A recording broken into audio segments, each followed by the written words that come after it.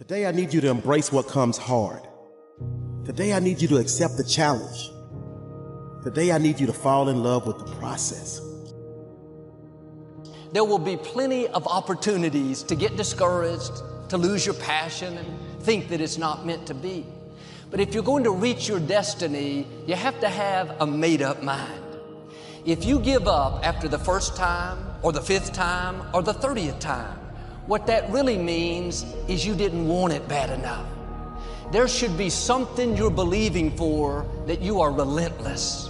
You are not moved by how impossible it looks. You're not discouraged by how long it's taking. You don't give up because people told you no. Your attitude is, if I have to believe my whole life, I am not going to stop believing. I am not going to take no for an answer. I'm not going to settle for mediocrity. I'm going to keep pursuing what was in my heart. And ask ourselves, what do I really want? What do I really want? And write it down. Writing causes thinking. Thinking creates an image. And you get these images going, you're building a vision in your mind. It's the visionaries that's changed the world. Think of that.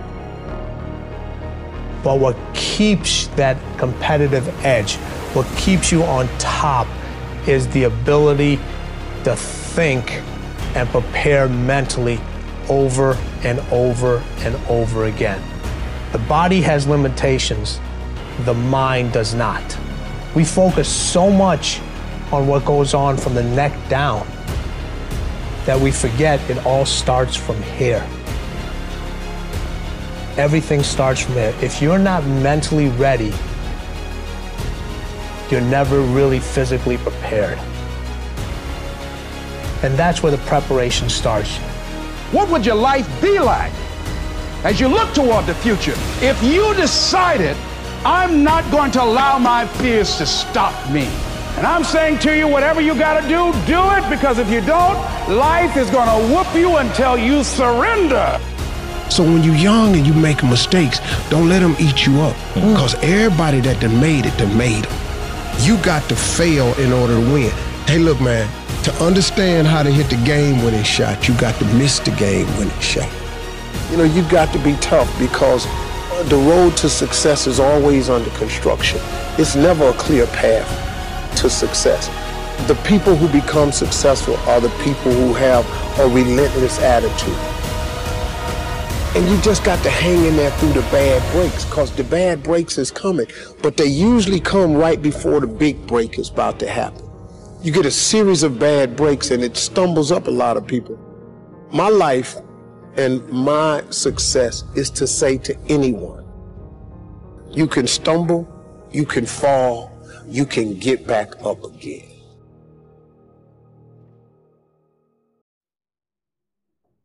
No matter what you face, no matter how bad it is going to be, when there is a challenge, and by a challenge I mean anything in life, any challenge, anything that you're facing, the only way to overcome the challenges that you face is to start walking. Take that step every day, no matter what you are facing. Get up and start walking. I have the ability to see the end before the beginning even begins. And what that means is I know that to get to the very end, I can see it right now. So before I went to Buds and I was losing all this weight and shit, I saw myself walking across the stage at 191 pounds. That's what I had to get to get into the door. I saw myself 6 months, a year later, wherever it's going to take me to do it. I saw myself walking across that stage, getting that certificate of graduation from Buds. And I was able to be there at 300 pounds. And that feeling that I was nowhere near that feeling, I was able to put myself there 1,000,000 times every day. And that feeling of like, my God, that is going to feel amazing. That's what made me suffer. That's what allowed the pain to be real and say, this is worth it. I want to feel for this next 18 months. It took me 18 months to finally become a Navy SEAL, to finally, just get through BUD/S. 18 months. It's 6 months. It took me 18. That's what woke me up every morning was I'm going to put myself through this much pain and suffering for a few seconds. That's all it is. A few seconds of joy. And it's so worth it, man. That's what people don't get. So I'm able to put myself at the finish line, even though I have no finish line, but at the finish line of an event before I even start the to say, how are you going to feel at the end of this? Visualizing is my biggest tool of life. That's why I've been able to put myself in cold water, put myself in a 100-mile race millions of times before I've done it. And I'm able to go through the race and see how I'm going to feel at mile 50, almost to the exact feeling. Right. So when it comes up, it's no surprise. It's no surprise. I've already done this a million times. I recommended the last time I was here, the little book, Richest Man in Babylon, and I said, I've lectured now to over 3 million people. Guess how many have actually gone and got this little book? Answer, very few. My best guess is 10%. Such an easy thing to do. This little book, number one, is easy to find. Number two, it's easy to buy. The most you can pay for it, $6, $7, $8. You can borrow that from your kids. But if it's easy to find and easy to buy, and if it's easy to read, why wouldn't everybody go get it?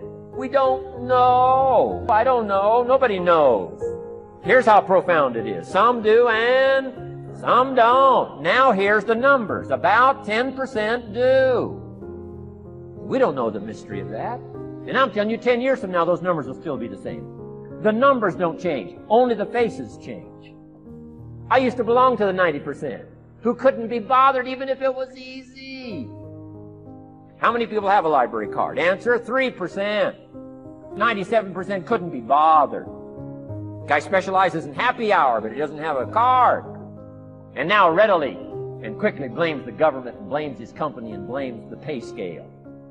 Here's my advice to you today. Walk away from the 97%. Don't talk like they talk. Don't go where they go. Don't act like they act. Don't specialize in what they specialize in. Throw away the blame lists they cling to. You got to be consciously conscious today because your environment can hypnotize, mesmerize, and paralyze you. The other thing is, take full responsibility for your life. Oscar Wilde once said, responsibility is what we expect from somebody else. This is very true. Most people dread accepting responsibility. That's just a fact of life, and we can see it in operation every day. We can see ourselves getting hot under the collar when the dentist keeps us waiting, and we're sitting there reading old magazines when our appointment was 30 minutes ago. And we don't stop to think that we forgot to mail in this month's mortgage payment. We can see ourselves growing angrier and angrier because a business contact is supposed to call at noon, and here it is almost 2 o'clock, and the phone still refuses to ring. But we don't stop to think about the calls we ourselves have forgotten to return while we've been so busy fuming. We can see ourselves writing an angry letter to the airline because a flight was delayed, but we don't write an angry letter to ourselves when we're late for something, even though that might not be a bad idea at all. Yes, we can see avoidance of responsibility all the time in both our personal and professional lives. And here's something else we can see just as often. We can see that most people aren't as successful as they wish they were. Do you see there's a connection between these two very common phenomena? I certainly do, and by the end of this session, I hope you'll agree with me. I hope you'll understand that it's in your best interests to take responsibility for everything you do. But that's only the beginning.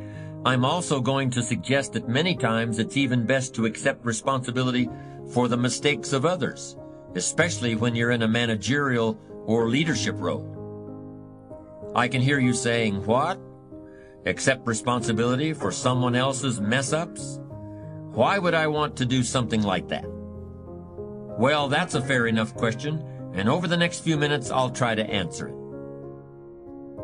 One of my weak points in my personal life is I don't like technical stuff. So even though I have to be on Twitter and Instagram and Facebook, I don't care for that. So guess what? I find somebody who loves to do that. You know, I find somebody who has a strength where I will have a weakness, and I partner with them. All you're trying to do is get to the goal. No one gets there by themselves. Everybody needs help. Now, when you know what you got going for you, be confident, not cocky. Managing your strengths, knowing what they are, and don't let nobody talk you out of it. And that gets you fight ready. You get fight ready like that. You got to know you. Helps you develop your skills. All the while, you're developing your strength. You just got to keep developing the strength. Don't let anybody talk you. At the same time, you must work on improving your weaknesses. So I've had to, in spite of myself, get on Instagram, get on Twitter, get on Facebook. I got to do the videos whether I want to or not because the world is moving to social media. If I had as many followers as Kim Kardashian, I probably wouldn't even have to do this TV show. During the years when professional basketball was just beginning to become really popular, Bill Russell, who played center for the Boston Celtics, was one of the greatest players in the pro league. He was especially known for his rebounding and his defensive skills. But like a lot of very tall centers, Russell was never much of a free throw shooter. His free throw percentage was quite a bit below average, in fact. But this low percentage didn't really give a clear picture of Russell's ability as an athlete. And in one game, he gave a very convincing demonstration of this. It was the final game of a championship series between Boston and the Los Angeles Lakers. With about 12 seconds left to play, the Lakers were behind by 1 point, and Boston had the ball. It was obvious that the Lakers would have to foul one of Boston's players in order to get the ball back. And they chose to foul Bill Russell. This was a perfectly logical choice, since statistically, Russell was the worst free throw shooter on the court at that moment. If he missed the shot, the Lakers would probably get the ball back, and they'd still have enough time to try to win the game. But if Russell made his first free throw, the Lakers' chances would be seriously diminished, and if he made both shots, the game would essentially be over. Bill Russell had a very peculiar style of shooting free throws. Today, no self-respecting basketball player anywhere in America would attempt it. Aside from the question of whether it's an effective way to shoot a basket, it just looked too ridiculous. Whenever he had to shoot a free throw, the 6'11" Russell would start off holding the ball in both hands about waist high. Then he'd squat down, and as he straightened up, he'd let go of the ball. It looked like he was trying to throw a bucket of dirt over a wall.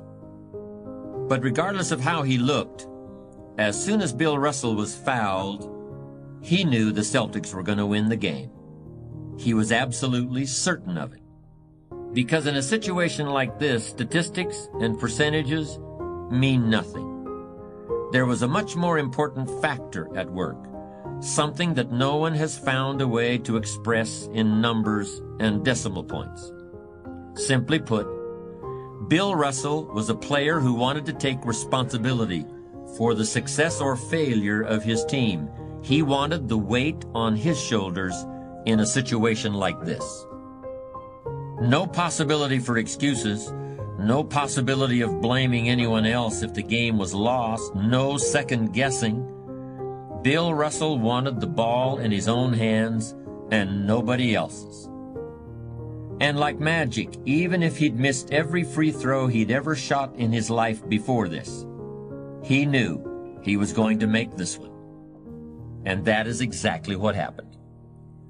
That is what virtually always happens when a man or woman accepts responsibility eagerly and with confidence.